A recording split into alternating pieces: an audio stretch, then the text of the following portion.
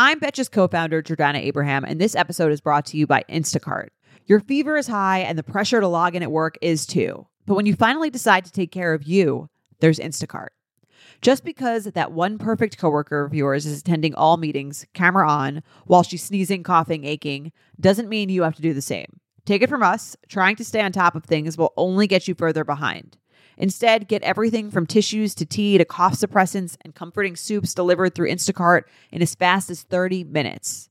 If anyone needs anything, they can just redirect their questions to that one perfect coworker of yours.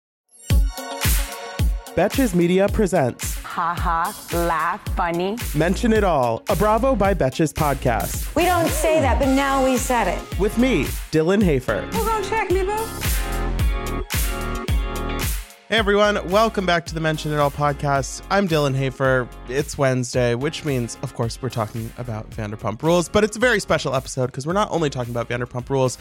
I also had the great pleasure of sitting down with Parvati Shallow virtually, but I think we were both still sitting to talk about this season of The Traitors, some of her past experiences on Survivor. Look, the entire time I was talking to Parvati, it was basically just me trying not to tell her that I've been like low-key obsessed with her since I was maybe 11 years old. So we had a good time. It was a pleasure. So that'll be coming up later in the episode. So stick around for that if you are loving The Traitors this season as much as I am. But before that, we're going to talk about Vanderpump Rules. And before that, I got to talk about, I went and saw Chicago on Broadway last night with one Ariana Madix playing the role of Roxy Hart. And you guys, it was really good. Okay, so I have seen, this was my fourth time seeing Chicago on Broadway, which if that sounds like a lot, it feels like a lot. The last time I saw Chicago was approximately 2 years ago with Pamela Anderson as Roxy Hart. So I made a decision to see Pam Anderson's opening performance of Chicago, which in hindsight was perhaps not the best decision. Because look, if you have somebody who has never done a Broadway show before, never even really done theater before, and they're doing this starring role and it's this big thing and it's something new and it's their first night, it's like, yeah, they're going to be like a little nervous, a little, maybe still like getting their bearings about them. And I gotta say, the Pamela Anderson, it wasn't great. It didn't work for me. And if you saw her and you loved her, I support that too. But so after that was my third time seeing Chicago. I have also seen Erica Jane in the role of Roxy Hart. And then I also saw Chicago once like 6 years ago, and Cuba Gooding Jr. was playing Billy Flynn, and it sounded like he had like a large frog in his throat the entire time. Like or maybe like a bronchitis situation. I don't know. I mean, the show must go on, but probably he shouldn't have. It was tough. But so, yes, after I saw Pamela Anderson in Chicago 2 years ago, I was kind of like, okay, 3 times, 3 different, celebrity Chicago casting experiences. I'm probably good. I think I'm good. I think I'm okay. And there have been since then a couple of casting choices that kind of made me be like, oh, should I? I don't know. It could be really good, but I don't know if I need to. And, Jinx Monsoon was in Chicago. I heard Jinx was very good. Angelica Ross from Pose was in Chicago. I heard she was very good. Like I've thought about it. But when Ariana Madix is going into Chicago, it's like, okay, we got to go. So I was very lucky. I was able to work with the social team and get nicer tickets that I would have paid for myself. But it was so good. And obviously, you've heard me speaking about Cuba Gooding Jr. and Pamela Anderson in the last 2 minutes. So you know that I'm not like averse to saying anything slightly critical. But I was expecting Ariana to be like pretty good. Better than Pamela Anderson. The bar was on the floor, respectfully. But when somebody comes into a show, obviously they're working with a cast of Broadway professionals, and it's Ariana's first time doing something like that. And I was kind of like, okay, yay, like let's hope she holds her own. And she really, really impressed me in a way that I just like wasn't kind of thinking about. And the role of Roxy is interesting because it is like a main role in the show. You're doing a lot, but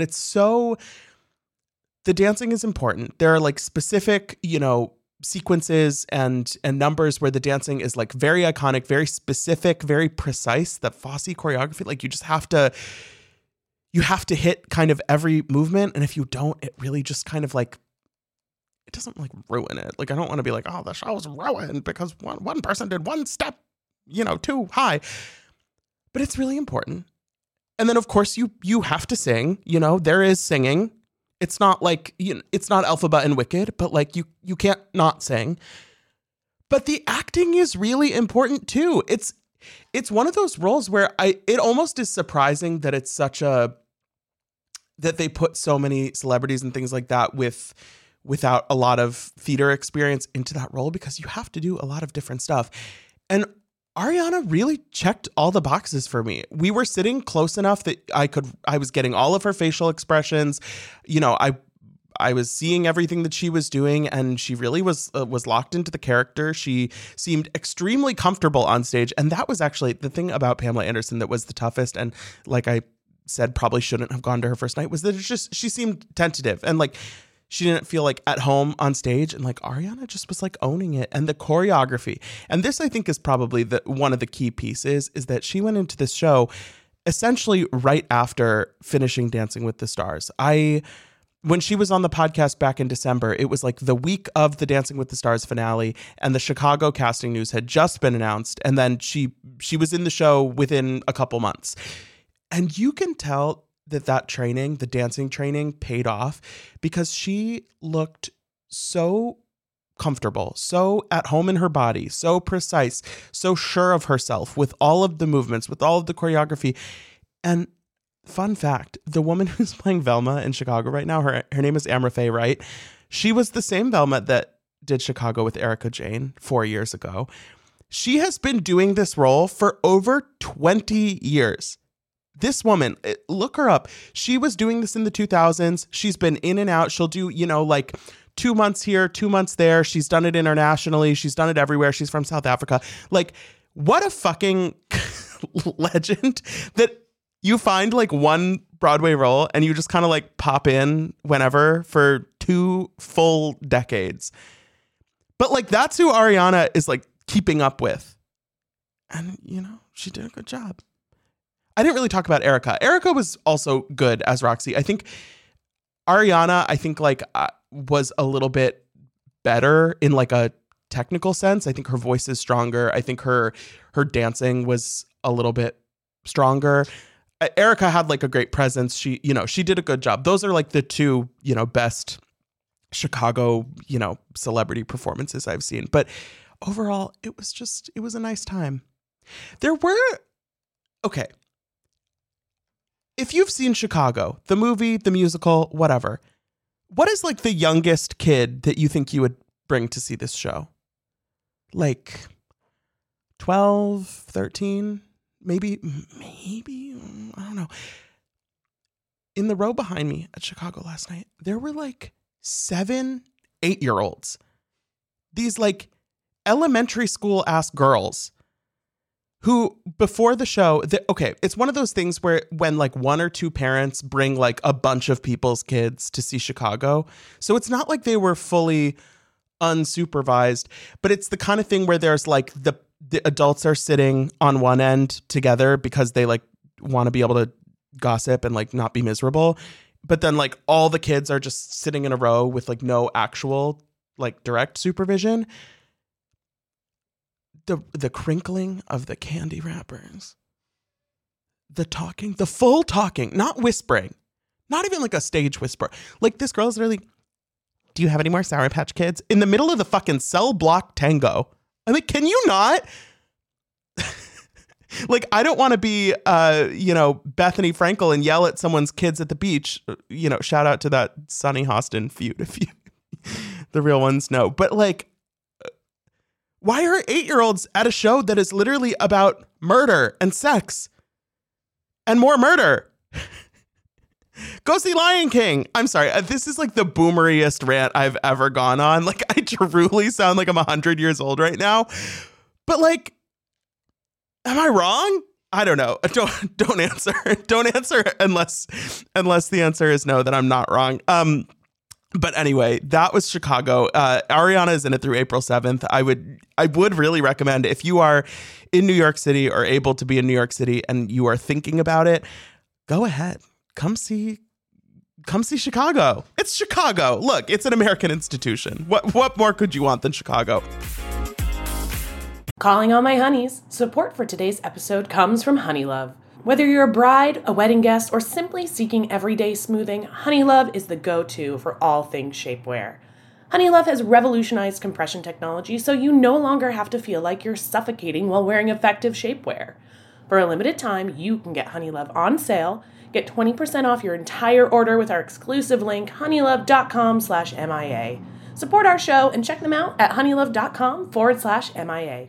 When talking about shapewear, Honeylove's best-selling Superpower Short is the go-to. It has targeted compression technology that distinguishes between areas you want more support and areas where you need less compression. Their Signature X targets and sculpts your midsection without squeezing your natural curves. It's designed to work with your body, not against it. The Superpower Short is helping ladies everywhere sculpt and smooth from stomach to thigh by offering just the perfect amount of compression. You won't have to worry about it rolling down, which is unheard of in shapewear, thanks to flexible boning that's hidden in the side seams. This piece is also a booty lifter. Boost bands on the back and thigh give your bottom an amazing shape. Treat yourself to the best bras and shapewear on the market and save 20% off at honeylove.com/MIA. Use our exclusive link to get 20% off, honeylove.com/MIA. After you purchase, they'll ask you where you heard about them. Please support our show and tell them we sent you. Move with confidence, thanks to Honeylove. Rebag is a luxury resale marketplace. They have a curated collection of investment-worthy bags, watches, and fine jewelry. Each piece is carefully vetted and verified by experts. You can buy and sell finds from the world's top brands, including Hermès, Chanel, and Cartier. Head to Rebag.com to get 10% off your first purchase with code REBAG10. That's Rebag.com to get 10% off your first purchase with code REBAG10. We got to talk about Tom Sandoval. And specifically this profile of Tom Sandoval that was in the New York Times yesterday. And more specifically than that, the quote that Tom Sandoval gave, I'll just read it. You've probably seen it, but I'll just read it. Quote, I witnessed the O.J. Simpson thing and George Floyd and all these big things, which is really weird to compare Sandoval to that, I think. But do you think in a weird way it's a little bit the same? Yeah, it's bad. It's bad for him. So I posted this on Bravo Betches yesterday. I saw this quote. I was like, I think this is something. So I posted it. And within maybe 10 minutes, Katie Maloney pops up into the comments, just the fuck. And then she comments again and says, hey, Tom Schwartz, you want to come explain what he was really trying to say? This comment has over 9,000 likes. Tom Schwartz did not come explain what Tom Sandoval was really trying to say. We also got Dr. Nicole in the comments saying WTF, Gertie in the comments saying the disrespect, and on Black History Month, wow, just please. Also, Jordan from Summer House Martha's Vineyard. This one is great. Comparing slinging dick to a black man being murdered in front of our eyes during Black History Month is something I just don't have words for. Kristen Doty said, what the fuck? This got bad. This is something that I think, if you read the full profile, which I would recommend, it's a fascinating, hilarious read because you can tell that Tom is just like absolutely, grasping at straws in the dark right now in terms of like how to move forward and, live life as a public figure. But if you... This profile, the interview that he said this in happened, quote, late last year. So this was, at least a couple months ago. Tom clearly is somebody who is very comfortable just kind of saying whatever, even with a tape recorder on and a New York Times reporter in the room. But this obviously was not something that he probably even remembered saying and thought was going to be an issue. But people had a lot of thoughts. You just like, you can't compare your cheating scandal to the Black Lives Matter movement. It's not a great like 1-to-1 comparison, I would say. There's just like slight differences, subtle differences if you're able to unpack that. But Tom did post on his Instagram story last night, my intentions behind the comments I made in New York Times Magazine were to explain the level of national media attention my affair received. The comparison was inappropriate and ignorant. I'm incredibly sorry and embarrassed. I mean, like, yeah, it is what it is. I'm really curious to see, though. There were, in the wake of this comment specifically going viral, he also compared himself to Danny Masterson, who, if you are out of the loop, is now a convicted rapist. And he said that Tom felt like he got more hate than Danny Masterson did. And I'm like, okay, like, first of all, like, did you? But also, like, you're actively on a reality TV show. Like, I haven't thought about Danny Masterson like ever in my life, but whatever. That's neither here nor there. But people started bringing up this kind of like call for Bravo to take action against Tom Sandoval after he made this comparison. I mean, lest we forget, Vanderpump Rules has had its fair share of issues with cast members doing and saying insensitive, problematic things. And I'm like, all of a sudden, it's like, wait, would they actually fire him for this? I mean, I definitely think he should get a talking to. I don't know. It's weird because it's like, we're still so early into this season. Like, the episode that we're talking about today is episode 4. Like, it feels like barely anything has happened yet. But then at the same time, it's like, I don't know if I need more of Tom Sandoval. So if he got fired, I wouldn't be like, oh, but what is the show going to do now? It's a strange position. I mean, they're not going to be filming their reunion for like 2 months. So it's a little bit questionable, but I don't know. I mean, Tom, truly just like, shut up, go away, get your shit together. Don't hire a 23-year-old who's a Vanderpump Rules fan to be your crisis publicist. That's probably that's one of the most entertaining parts of this New York Times profile, is the fact that while they're having this like objectively disastrous interview, there's this 23-year-old girl just sitting at the table being like, wow, that sounds crazy. And she's supposed to be like his Olivia Pope. Tough times over at Shea Sandoval. But yeah, it like I said, go read that profile. Vanderpump Rules this week was really not that exciting. I mean, Lisa's, sort of like carrying the baton from last week, where now she's telling Sheena and Lala that they need to go easy on Sandoval because he told her he was depressed. And it's like, yeah, I get it. I mean, this is how you move the story forward. This is how Lisa stays relevant within the context of the show. I get it. At the same time, though, it's like, I don't know. Like, why would Lala want to be friends with Tom Sandoval? Why? It's like, I understand Sheena. I think Sheena makes the most sense as like kind of the possible like bridge back to somewhere. But it's like, why Lala? I don't know. I just want to see Lala and James like talk about how they're like, twin flames or whatever. Like, seeing Lala and James. I'm not even like a Lala and James shipper per se. Like, there are people who think that Lala and James are soulmates, and I respect that opinion. Right now, I like Allie too much to want like anything bad to happen to her. But I just seeing them like on a good page together, I'm like, that's nice. That's what I want. That's what I really want to see. The scene, though, that was the toughest for me to watch was Tom Sandoval and Billy Lee going to this cold plunge place and watching Tom sink down into this freezing cold water and have a reaction that is like truly made me so uncomfortable, made me want to crawl out of my body. There, like, what is going on? What is going on here? What are we watching? Billy Lee, really?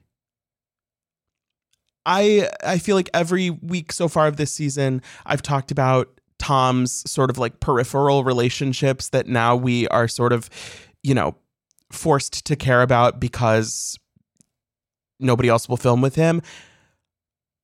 But really, like, we've got to be done. We've got to be done with these like one-on-one scenes. I don't mind if they're in the group or whatever, but like Tom telling Billy Lee that it's always the people that are closest to you that seem to hurt you the most. It's like, that was you. You were the one that was closest to them that hurt them the most. Don't try and flip this around. It was you. You're the reason. That seems to be the missing piece here, that it's like Tom is so focused. Both, they were filming this in June, I think, and then this New York Times profile happened like toward the end of the year. And still after that, like 6 months had elapsed, he doesn't seem to be able to really, really, really grapple with the fact that like you did this to yourself. There is no one else to blame. And you don't have to agree with the way that everyone has handled it. You don't have to, like the fact that people hate you, but like at the very least, just like full stop acknowledge that it's like I single-handedly, with Raquel, but like single-handedly created this whole scenario. I mean, that's not even to mention the fact that he says he's saving himself for Raquel. Like, that was one interesting part of the New York Times pieces. He says that Raquel like stopped returning his calls at a certain point, and then it just was over. And that then he tried reaching out through her publicist to get a hold of her, and she didn't get back to him. And it's like, my guy, it was never gonna happen. And right now, at the point they are in filming, he's like, yeah, like I'm not dating other people because Raquel's gonna come back, and then like hopefully we'll be together. And it's like, sir, it must stop. We can't keep doing this. I don't want to hear about how you're saving yourself for Raquel. It's I don't know, but we're headed to Tahoe. Everybody's going to be there. Oh, we'll see. We'll see what happens. I'm hoping that this trip kind of like jumpstarts the juice on the season. I thought the first couple episodes were pretty good. I thought this week was kind of a low point of the season so far, but like I said, it's only been 4 episodes. We've got time.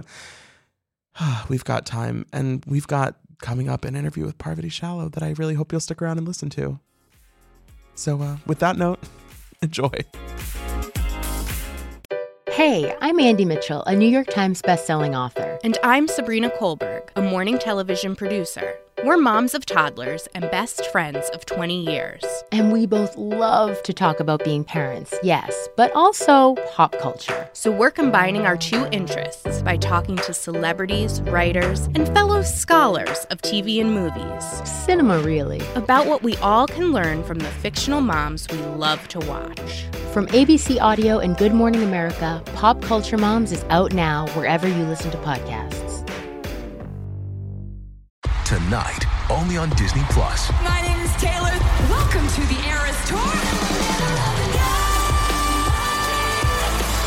Experience Taylor Swift's record-breaking Eras Tour. Does anyone here know the lyrics? Prove it! Taylor Swift, the Eras Tour, Taylor's version. With 4 additional acoustic songs.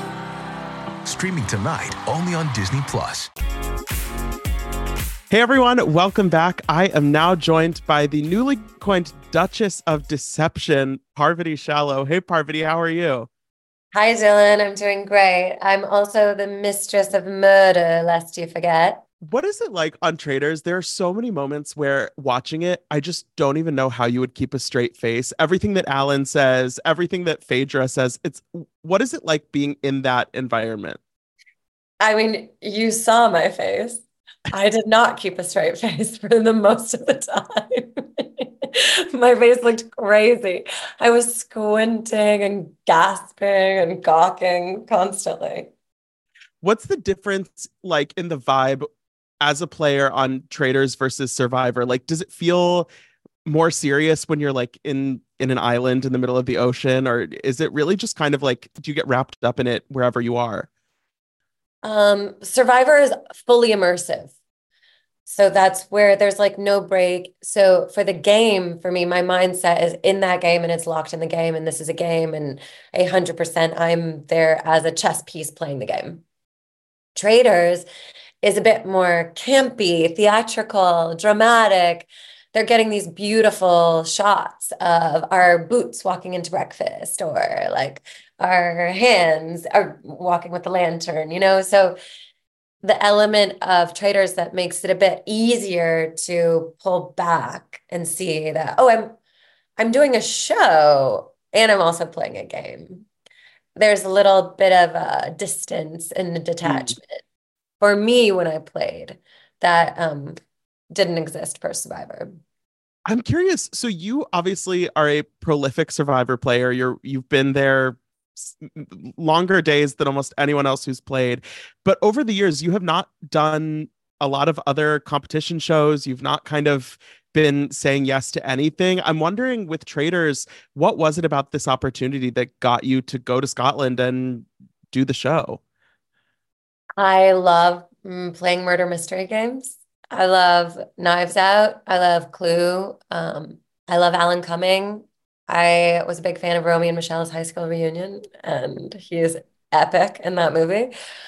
And I said, well, okay, you guys are going to do this in Scotland. It's basically like a murder mystery game, and I get to wear these fun outfits and hang out with Alan Cumming.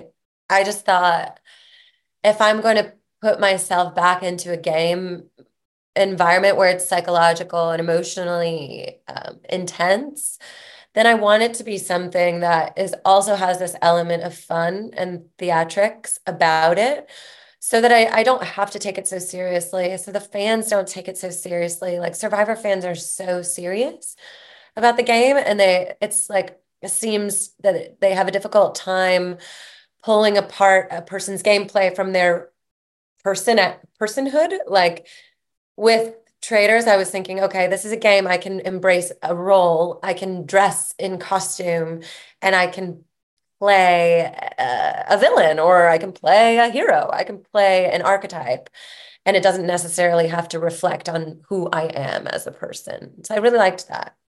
Yeah, totally. I think it's so interesting too, the way they create this mix with the cast. You have housewives and people who are used to doing these sort of unstructured shows about their lives. And then you have, Big Brother, Survivor, these game players. And it's so interesting to see the mashup together. And I thought, that was kind of on display with you and Phaedra throughout your whole time on the show. Like the way that you approach it seemed so different. What was that like? Yeah, Phaedra, she was really good at the deceptive aspect of it, like playing the part constantly of like not breaking character ever, of holding the lie. And she wasn't really interested in the strategy aspect of the game. Like, oh, who are we going to kill? She didn't care. Who are we going to banish? Whatever. She was just like, it was so interesting playing with her because I didn't know. She was kind of a wild card. I didn't really know where she stood until I mentioned the housewives at the round table, and then she came at me in the turret, and I was like, okay, here's some realness from her about she's really loyal to the Traitors. I didn't know. She didn't really tell me that before. I didn't take the oath with her and Dan, and I didn't know how seriously she took it because she always seemed to be playing this character. But and it's really hard for me to pull apart the character from the person with her. So for me, I was like, I'm coming in and I'm going over the top with my campy ideas and stuff in the turret, and like really having fun embracing this kind of villainous role that I've been put in, but like fully aware that we're also like playing a game and trying to work the strategy angle. So yeah, it was really different having conversations with Dan than it was having conversations with Phaedra. That's so interesting. Like when she gave you that kind of speech at the last turret night that you were out about being more lovable and the Ice Queen, it's funny because it's like for you, it's sort of this performance that you've been doing, and she's like, snap out of it. Well, yeah, she's like, I think she really has a good heart and has good intentions. And I do think she was trying to help me with like some coaching in the turret. And look, I was completely frozen after that, like around the sacrifice, because I was like, we're gonna have a banishment. It's gonna be me. I'm getting myself ready. I'm like, okay, I'm gonna go head to head against Peter. And then the twist happens, and now we're in a forest and there's no banishment. And it's like now we're meant to be vulnerable and pleading for our lives. And I was like, oh my God, my emotional, like, I can't take this. Like, I wasn't flexible enough at the time to shift out of defense, offense mode to now be vulnerable and pleading. So then when we get back to the bar after that, John actually mentioned that I was this, he's like, you're the strongest person I've ever known. Like, you never break, you don't show emotion. You're like the ice. You're like an ice princess. You're like Margaret Thatcher, the Iron Maiden. And I was like, oh boy, this is not good. So, like, so I'm taking the feedback in real time, like I'm not perfect. So then we get into the turret and Phaedra repeats what John said. And I'm like, yeah, I get it. Like I realize I need to change tack. And then I was like, all right, the next time I'm gonna cry, I'm gonna be tender, I'm gonna try whatever I can do. But I do think it's a bit messed up to like to call out a woman for being the ice queen and not being lovable enough. It's like there's a little bit like you don't want to do that either, because women are so conditioned to be pleasing and likable and soft and open-hearted and emotional and connected. And that was how Phaedra was playing, and people adored her. But people weren't attacking her the way they were attacking me. They weren't accusing her constantly the way they were accusing me. So if I was like being accused, being attacked, and then being like, oh, like it's fine, and I love you, and everyone's great, and we're all best friends, it would have looked psycho. Right. Like it's like being told to smile when somebody's like catcalling you. It's like, no, I'm not gonna right now. I'm in a different mode. Exactly. I'm curious. So you and Sandra have been in this world together for like 15 years now. It really is crazy how long your history goes back. And obviously it's a complicated history. A lot has gone down on Survivor between you two. I feel like this show kind of was a new chapter, like turning over a new leaf in your relationship. Can you talk about your relationship with Sandra these days?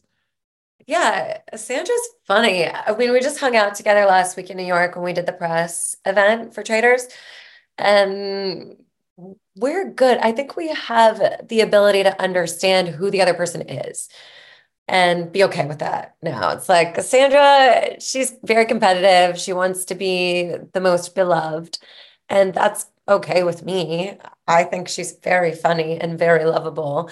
She has this ability to be so direct and blunt and say something that, like, if I would say it to you, you would be like, that is the meanest thing. You're such a rude person.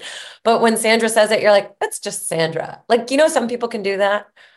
So with her, I'm like, that's who she is. And like, she's funny. It's her personality. And I think we're both fine. We do have a mutual respect for one another as competitors in these kinds of games, because she and I have a very different strategy, very different personalities, but we both do well in these games. And there is no right or wrong, and there's no one that's better than the other necessarily.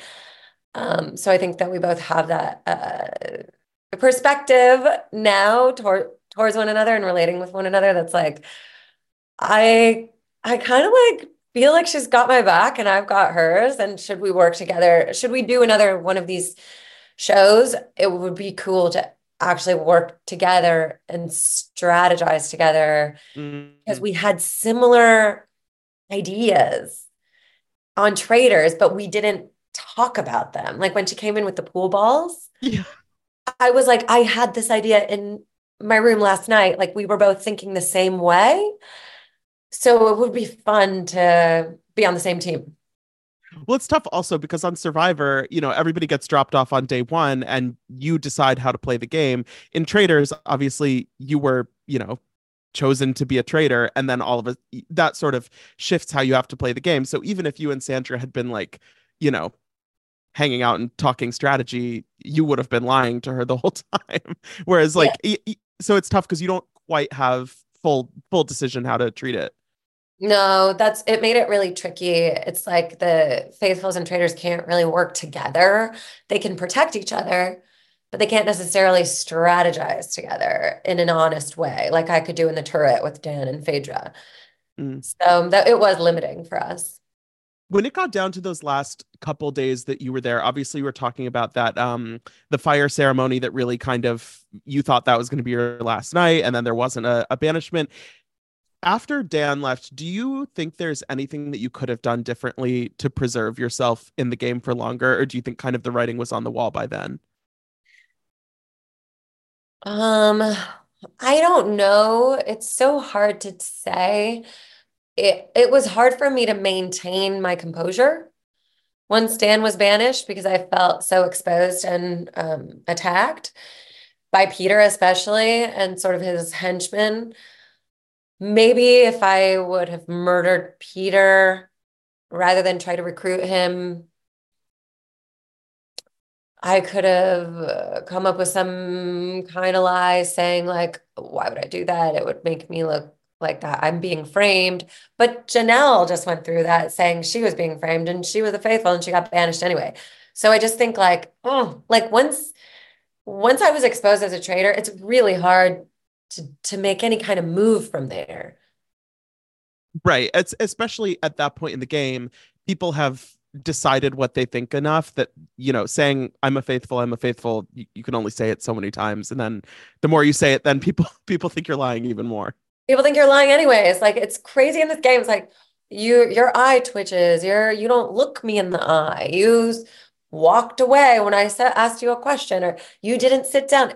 You're a liar. You're a traitor. It just looks like a witch hunt, and the momentum of the mob kind of gathers. And for me as a traitor, that was the best possible thing that could happen, as long as they were looking at a different person. Yeah. But when the mob was like coming to me, I was like, oh, I see what's been happening to all these other people who are vanished. Like there's really not much you can do once that occurs. Totally. I'm curious if you had made it past last week's episode. We saw Phaedra choose to recruit Kate. Who would you have chosen if you had made it one more night in the castle? I also would have chosen Kate. I talked to Phaedra before I left, and I was like, we should recruit Kate if we get a chance to recruit someone, because she is a question mark for people. They didn't know. John thought she might be a traitor. Peter thought she might be a traitor. So I was like, we should get her, because then maybe we can just get them to banish her before us. plus also I thought she would be fun in the turret. Yes, I mean, Kate brings an energy unlike anyone else to this show, and it's very funny. Yeah, she's just so like does not care and wants to kill people that she's annoyed by. I'm curious, this show, because it's a mix of so many things. Obviously, Survivor is huge. There are lots of these. Every show has its own following, but Traitors, because it combines so many things, watching, I'm in the Bravo space for the most part, and seeing the Housewives fans discovering people like you and Janelle and everybody from all these different shows. Do you feel like this? Do you feel that energy that it's like a different kind of audience watching than anything you've done before? Yeah, it is. It's more of like a pop culture audience that's watching this show. And it's also my Survivor fans too. So I think what's really cool about the way they've casted it this season is it is pulling all these different audiences and kind of galvanizing them and bringing them together. Sort of feels like Hunger Games in that way. Right? Totally. It's wild to think also, like, the first couple times that you were on Survivor, social media was like not what it is at all. And so like that kind of just the experience of doing any show these last few years is so different than what it was back in the 2000s. Like the kind of feedback you're receiving in real time must be wild. Oh, it's the best. And watching groups of gay men wearing headbands at their watch parties, I'm so delighted. Yeah, how did you feel about Alan saying that the gays were rooting for Phaedra and the queers were rooting for you? I could not be happier. I'm so delighted to be in this genre of band. Exactly. It's important work that we're doing here. Indeed. Parvati, I'm curious. So, I mean, I've watched you on TV for, the majority of my life. And I want to ask you, how do you feel like being on reality TV over the years has changed you as a person? Oh my God, that's a very deep philosophical question. You can answer it as deeply as you feel. It's completely woven into the fabric of my life. I did Survivor for the first time when I was 23 years old, and now I'm 41, and I'm it's just so unique to be able to have these kinds of adventures where I'm put in these scenarios that are so outside of the realm of what I would experience in my daily life. Even if I was living a very adventurous life, it wouldn't be anything like Traitors or like Survivor. So it's extraordinary to have these kinds of experiences in such a container. Like I go out and I play and I have my own experience inside of my own body and my emotion. And I process that. And then I watch the show in the container of the episodes that it's laid out in. And I have another experience of watching myself. And so I get to kind of match up the inside with the outside. And whenever in our lives do we get to do that? Like see ourselves, play back certain parts of our lives or what we went through. Like how many times in your life would you be like, you had a hard conversation with a boss or a coworker or a loved one, and you're like done with the conversation. You're like, I think I really screwed that up. But if you could watch the tape and actually see it in action and be like, oh, I didn't do so bad. I think I did pretty good. Like, wouldn't that boost your confidence and help your belief in yourself? So it's kind of cool to have that experience too. Yeah, that's amazing. I mean, this whole season has been so fun. Obviously, sadly, you're not going to be on these next couple episodes, but I'm just so glad that you're back in our lives. And Parvati, thanks for everything. Thanks, Dylan. Thank you so much for listening. Thank you, Parvati, for being here. And don't forget to rate, review, and follow the show wherever you listen. You can follow us on Instagram at Bravo by Betches. And until next time, be cool. Don't be all like uncool. Mention It All is produced by Dylan Hafer, Sean Kilby, Jorge Morales-Pico, and Rebecca Sausmacat. Editing by Jorge Morales-Pico. Social media by Dylan Hafer. Guest booking by Dylan Hafer and Ali Friedlander. Be sure to follow at Bravo by Betches on Instagram and Twitter.